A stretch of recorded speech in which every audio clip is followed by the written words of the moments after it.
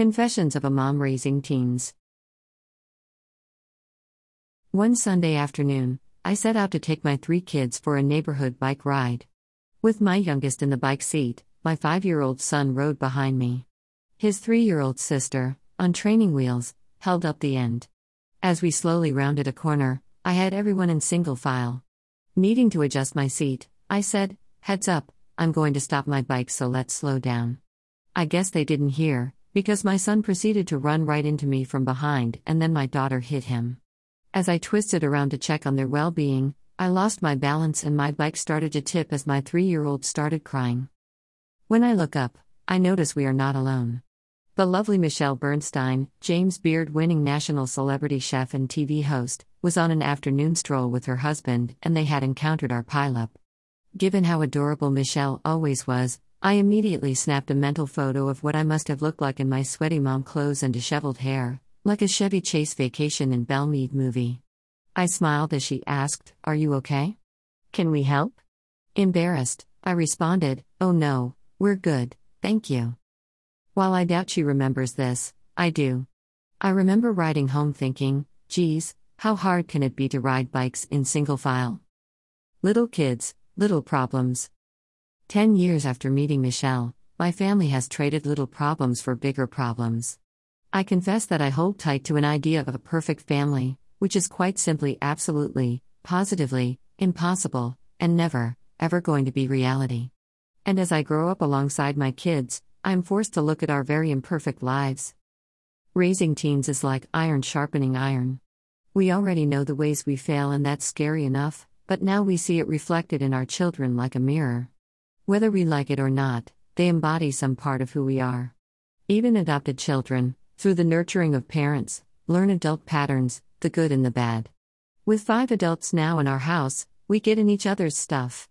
We scrape and challenge and force, and, if we let it, the moments sharpen who we are. And children certainly sharpen your memory. While I can't remember what I had for dinner last night, things I haven't remembered for decades now spring to life, even unwelcome memories, first kiss, middle school awkwardness, acne. Now that my kids are dealing with issues that I experienced, I'm forced to reconcile myself to past feelings and how those experiences shape my attitudes toward my children. The onion of life just keeps on peeling back. Like realizing how much alone time I need. When the kids were little, I could steal away to have a good cry in the shower or a difficult phone conversation in another room, but now it's really, really hard to have private discussions, explore personal feelings, and just have an old-fashioned bad day without impacting family dynamics.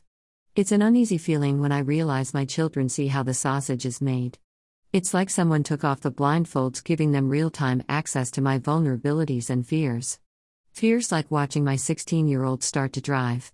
While he's over the moon excited, for me it's an icy cold terror like no other. My list of what-ifs could plaster the side of Mount Everest. It brings me to my knees. Recognizing that my days of control are over has taught me an entire new prayer vocabulary. It's a desperate plea that acknowledges I can't control every aspect of my kids' lives anymore. Raising teenagers has resulted in some temper tantrums. No, not the kids, but mine.